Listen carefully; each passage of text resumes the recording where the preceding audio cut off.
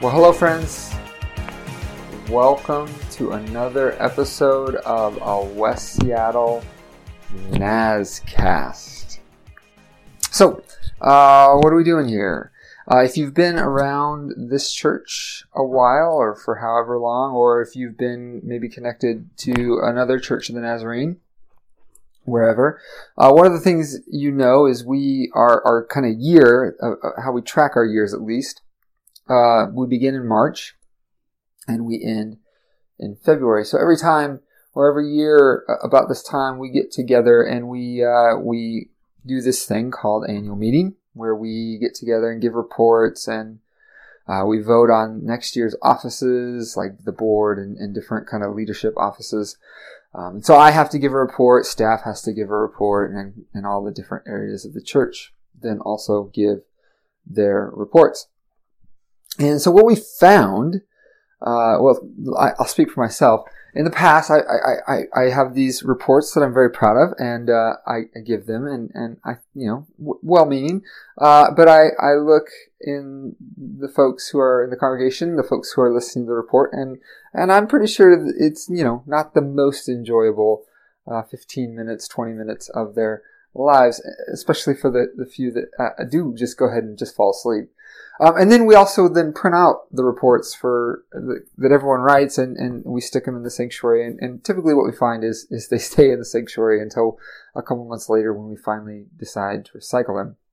And so, just kind of in conversation, we began thinking, is there a better way to tell our story that gets people to invest in it a little bit more? And so this year, we decided that instead of writing big old long reports that most people don't want to read anyway, instead we would record our reports per se as a podcast. And so I'm going first, and this will be in a sense my report. And then over the next 5 or 6 weeks, I will be meeting with each of the staff and leadership to record a podcast about their areas of ministry and really the stories that are coming out. And so, what this is a shot of doing it differently, and let us know what you think. So, now, if I were to put all cards on the table, I actually did sit down on my computer several times leading up to our annual meeting to try and write something. And in years past, typically it comes, and for whatever reason this year, I just could not come up with something. So call it writer's block, call it whatever you want. I couldn't come up with something. Call it being here for 8 years. And in many ways, the reports year after year are feeling very similar. And so as I had trouble writing, I just began to think about the 8 years that I have been here and been the pastor at this church. It's fascinating to me. I came here in my early 30s. I came and I was not married. I arrived and certainly with no kids, so I had a lot more time and a lot more sleep. But I was even thinking this week, and when I came, I came with a sort of naive optimism that I, in many ways, had all the answers to all the church problems, at least this church. And I don't necessarily need to dive too deep into that, but I had grand visions of what a small church in West Seattle would look like. Certainly 8 years, and again, this is naivety speaking, but if I could kind of picture what some of those grand dreams I had, I know, laugh at this, but it's centered around, well, we're going to preach good sermons, and if we could get a little bit of rock and roll worship, and we could dim the house lights and preach, 4 to 6 week sermon series and just gimmick the thing up, or follow the kind of trendy model of the way churches do church, then that would be the thing that led to us going boom, whatever boom would mean for us.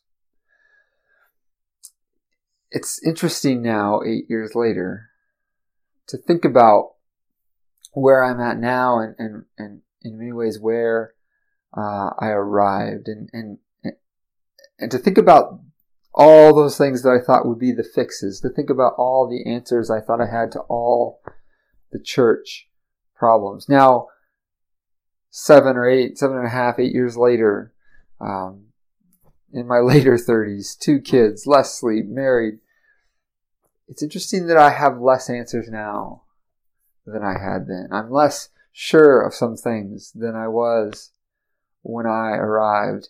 And I'm not sure if that sort of trendy church model, or some might say gimmicky church model, would make this place go boom. But I am pretty sure that even if that was the ticket to going boom, that I'm not sure it is faithful for us in this community. I'm not sure that's who we are. So it's interesting to think about where I came into this place and now where I am about 8 years later. If I could say one thing I am sure of, and with great definition, like for sure, it is how much I love this church, West Seattle Church of the Nazarene, located on 42nd and Juneau. Deeply love this church. Many of you know I arrived with my family. I think it was 13 or 14. We moved here in 1994. So other than my time at NNU and 2 years after NNU when I was a youth pastor in Idaho, I have lived in this community and just have a deep love for this church. The love really comes out of a sense that in many ways this church saved me. It was, in a sense, my salvation. Now, don't parse that too much. I get what I'm saying and what I'm not saying. Maybe it is safer to say that this church really was the sacramental presence of Christ for me. When my parents moved here, me and our whole family here in 1984, I hated Seattle. I wanted nothing to do with Seattle. Seattle scared me. It terrified me. I have vivid memories of going to school and being picked on and all that came with that. And so Seattle just wasn't a safe place for me. I dreaded most of what life was up here for probably the first 3 or 4 years that we moved here. But there was, in Seattle, there was one thing that I didn't dread. In fact, there was one thing that I deeply looked forward to each week, and that was coming to this church and being a part of this community. And I can't overstate that in my growing up and formative years, how much this place saved me.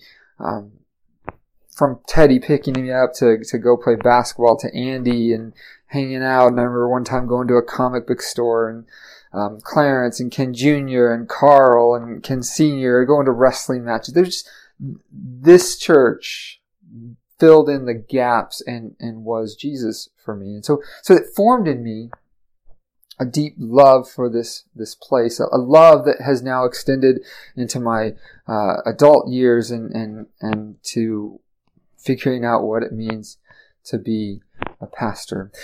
One of the things I think that happens in reports is they become these big, grand things where we tell all of the epic things we did over the year. And in this report, I actually want to tone that down just a bit. We'll talk about some of that. But part of my love for this place are some of the smaller things that go unnoticed and that don't always make the reports. So one of those, just to give you a sense, one of those is just every Sunday, like, we have breakfast and pancakes. And that's a thing I love, by the way. I love that every Sunday I show up, and every Wednesday when I show up, the coffee's already hot. Nicholas has already been there. He's already opened the building. The heat is on. The coffee's made. I love that Pangy comes in every week and is at the church by about 7:30 on Sunday morning. And he gets the pancakes going, and just kind of, it is a habit for him to come, and just, he is one of the people that gets the whole Sunday experience moving. But I love that we have breakfast and everyone gathers and jokes and has conversation. But then we go to Sunday school, and I love that Sylvia and Bonnie come upstairs in the nursery and they just hang out with our kids during the Sunday school hour, and just consistently they are there. And so Tanner knows Sylvia as Grandma Chocolate. In fact, a couple weeks ago we were doing our evening prayers, and I asked him, okay, who do you want to pray for? We pray for that person. Who do you want to pray for until we're done? And so a couple weeks ago, Tanner, who do you want to pray for? I want to pray for Grandma Chocolate. But that comes out of Sylvia and Bonnie just being there every Sunday after breakfast, going and hanging out with the kids. I love how Pastor Bonnie had all the kind of health stuff she's had over this year. In many ways, that Sylvia pastored her through that. Sylvia was the one person in the church that just always knew how Bonnie was doing, and made sure that myself and others would always know. I love our worship team and how unheralded they just come in every Sunday morning super early, and they practice and they get things set up and they work on all the things that go unseen. I love that teenagers like Jay and Shay are a part of kind of all that we do, that Shay is running the soundboard and Jay plays the guitar. I love that over the last year, like Jeffrey just has consistently been around and more present to everything in ways that he wasn't maybe a couple years ago. I love that Tabitha once a month or so just calls me up and says, "Hey, by the way, for breakfast, I'm bringing eggs, or I'm bringing bacon." I love the story of Rick. I don't love that Rick moved, although I'm glad he did for his family's sake. But I love that for a year or so we could be a safe place for him, and a place to connect where we could become friends with him, he could become friends with us. And there's just so many unheralded things that go on in the life of this church. I love that Ken Steve comes in every week and helps with the finances and rides for Wednesdays and rides for Saturdays, and he just selflessly buses in and buses out to make kind of everything go. So many stories in the life of this church that are beautiful and that make the whole thing go forward. For the sake of time, maybe let me just tell you 5 kind of big stories that notably affected the life of our church this year.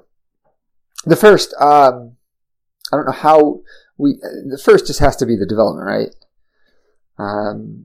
In 2013, we entered into a process where we were asking the city really to do some rezoning so that we could build 6 townhomes, and the proceeds from the townhomes would go to the refurbishing of our campus. I cannot tell you over the years how many times it just felt like that would never come. And then even last year we got paid the money. I think it was September of 2018 that we got paid.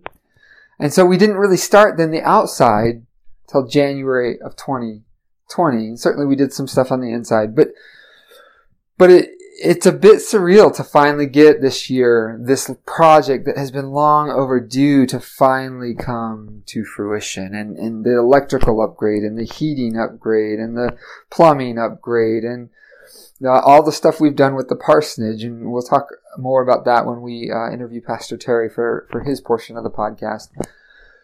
But now then to see the outside becoming a reality, then pulling the siding off and the new siding on, and the reality that we're going to be picking paint colors soon.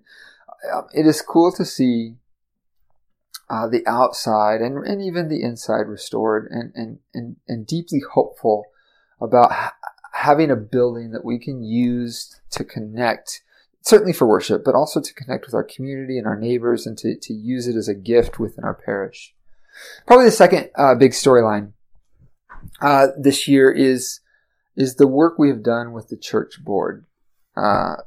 If there was probably one main weakness I have had in my time here as pastor, it's probably been the leadership of the board. And it's just, there'd be a lot of starts and a lot of stops. A lot of starts, a lot of stops. And so getting consistent meetings and leading the board in such a way that what we were doing and the things we were talking about and discussing were implemented, and doing so in such a way that the board actually had real kind of tie-in and things to do. It was just really hard to get for 6.5 years here, 7 years here. So much so that one of our board members the last 2 years, when we would nominate for the board, he would say, "I don't think so." And then eventually would come back and say, okay, I'll do it. This year then has turned out differently, but it didn't start differently. We had a really couple of good meetings, but then the summer hit and we did what we have typically done. It just got out of the rhythm of having board meetings. And so in September, Josh and I got together and we just talked about that, and we said, this is kind of our last shot. So at least emotionally with this group, if we're going to make the board meaningful for the life of the church, which we desperately needed, this is the shot, and we need to be very intentional about it. And so, really from October through February, we have turned the corner with the board, and we've had consistent meetings and consistent conversations, and out of that has come really our first budget, certainly in my time here, and I don't know beyond that, but a working budget where we know each month kind of where our money is going to go and have some limits around that. And so it's dedicated. Working with me in terms of my hours and trying to control some of that, working to develop some systems in terms of volunteers and all the while then having conversations about vision and who we're going to be.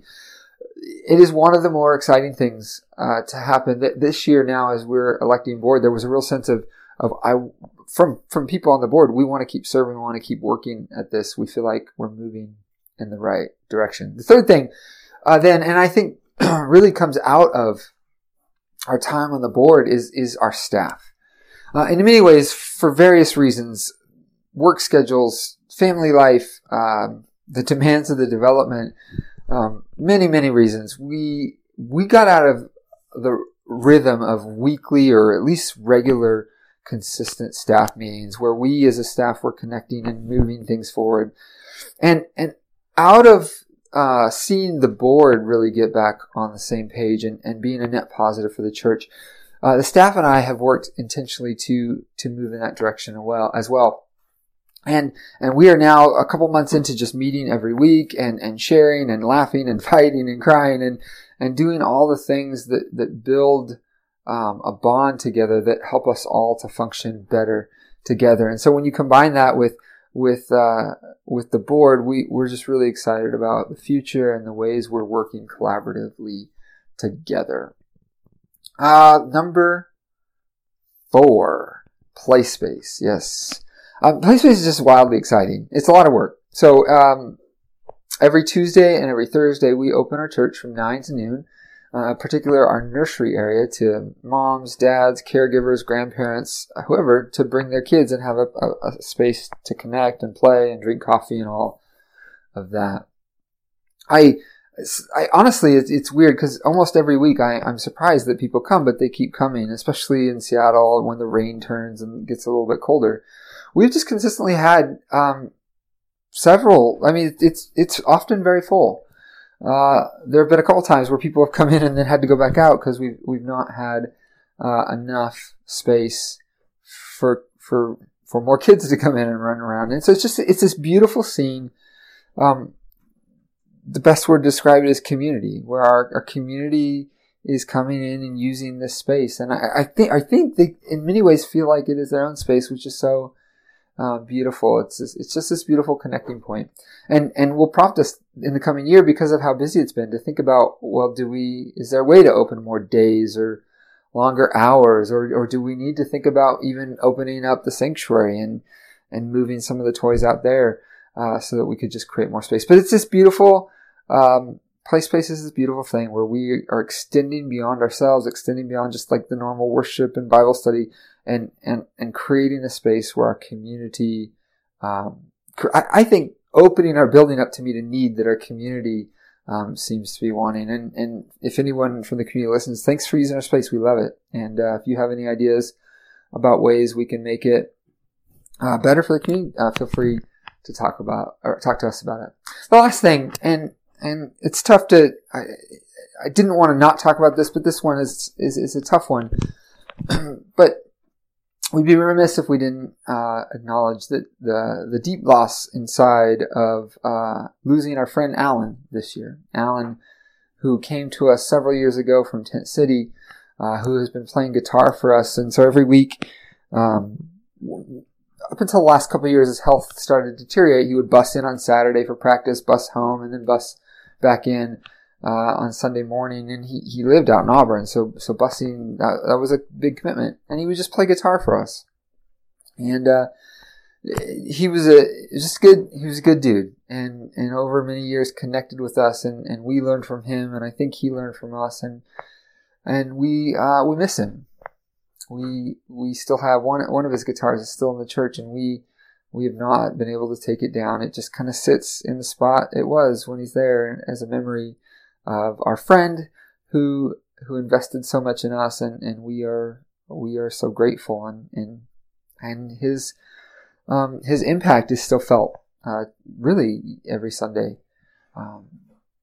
So those kind of are the 5 big narratives that really, really defined our year. Typically, in my report, this might be one of those moments where I would then lay out kind of all the big sweeping activities that we had. And so this year I chose not to do that, in part for time. Instead, I put together a video. And so if you're listening to this podcast, I would invite you to hit the pause button in just a second, and then go to our website, www.westsalenaz.org, which, if you're listening to this, you're already there, so why did I mention that? Oh well. But go to the media, and there should be in one of the tabs a video that should say annual meeting video, and I'd love for you to watch that. And it should give you a picture of just kind of the interaction we had in several events over the year. And so if you want to watch that, hit the pause button now.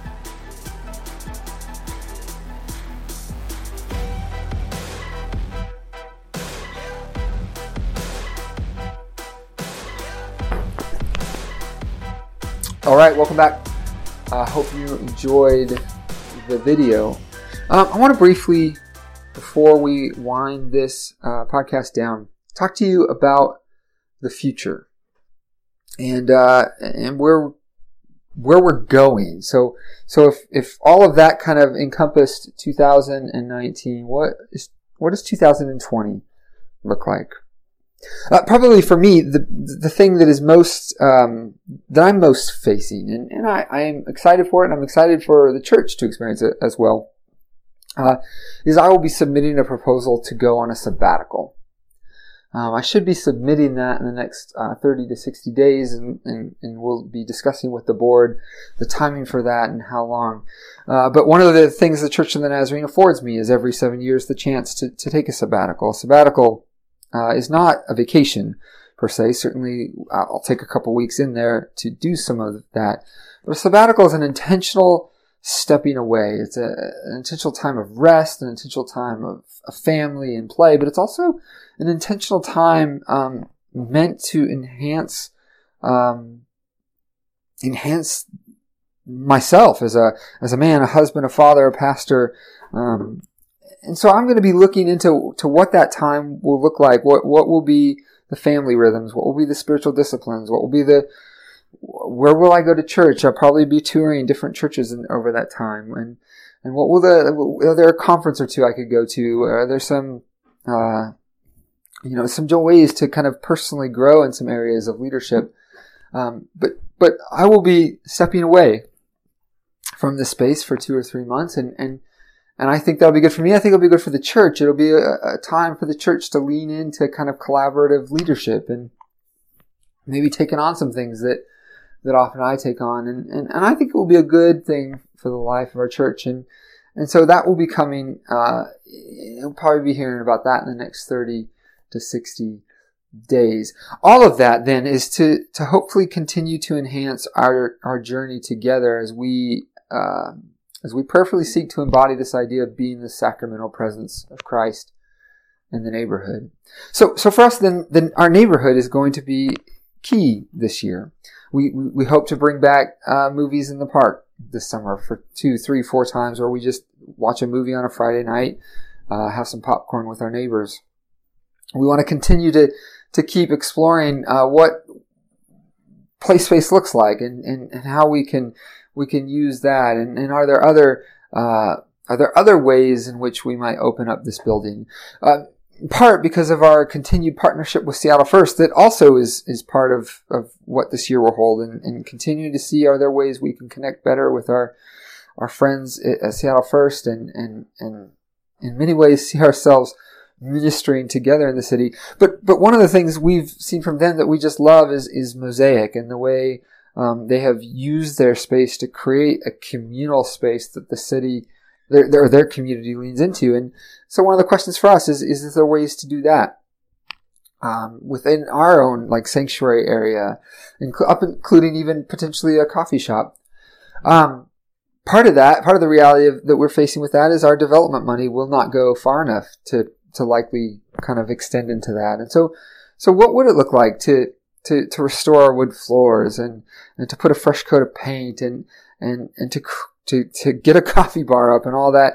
What would it take, and is it possible for a small church to lean into that so that we are creating space where our community can meet over over a cup of coffee, over work, over AA meetings and group watch meetings and block watch and open mics? Is there a way for us to get there? Is that where God is in fact leading, as some of us are prayerfully hoping He is? So, but behind that really is the idea of community. How can we continue to connect? How can we be hospitable neighbors within this community? The third thing is really our kids. I did the stats recently where I looked at all the folks that go to church, and then there's these new stats out that say the average churchgoer goes to church about 1.5 times a month. And so I kind of looked at all of our folks that average about 1.5 times a month or more to church, and one of the I think it is the largest section, the largest group of folks we have in the church is 12 or under. We have a ton of kids. And so one of the things this year we're going to be thinking about is how can we be faithful as a church to walk a journey with our kids, to introduce them to faith and to Jesus in ways that are age appropriate, in ways that help them to see what the story of God really is. And I even add in ways that leave them entering adulthood with the most to unlearn. But we're just really excited to have these kids, and this year want to be intentional. And so over the next couple months, as we have conversation with the board, we're going to be talking about some ways we can change things up, the ways we can kind of get a hold of the nursery situation. And so not everyone will be able to be in the nursery at all times. It'll be a certain age and below, and we'll have a check-in system. And what does that mean for a children's church? So after the offering of our hearts and lives, Pastor Sarah and Laura taking the kids downstairs for a sermon moment. But that really for us will be a highlight of this year, and beginning to think intentionally, how can we raise our kids as people of faith in a beautiful way, a way that helps them to explore faith, and hopefully in ways that then they will want to lean into as they become adults. That's a lot. And there is a lot, and there's so much more. We are so excited, and we will continue to roll out all of these ideas and more in the coming months and over the course of the year. It really does come for us out of a heart of seeing ourselves as the sacramental presence of Christ in the neighborhood. So that when people experience West Seattle Church Nazarene, they will walk away feeling like they experienced grace in real, tangible ways. And so thanks for listening, if you still are, and but thanks for being a part of this. Thanks for participating, however it is you participate in the life of this community. We're excited about the future.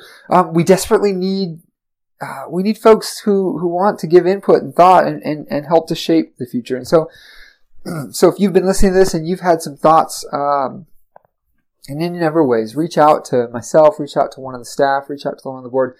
We'd love to talk. We'd love to collaborate with you. We are excited about the future, and would love to participate in it alongside you. So thanks for listening. Grace and peace. Bye.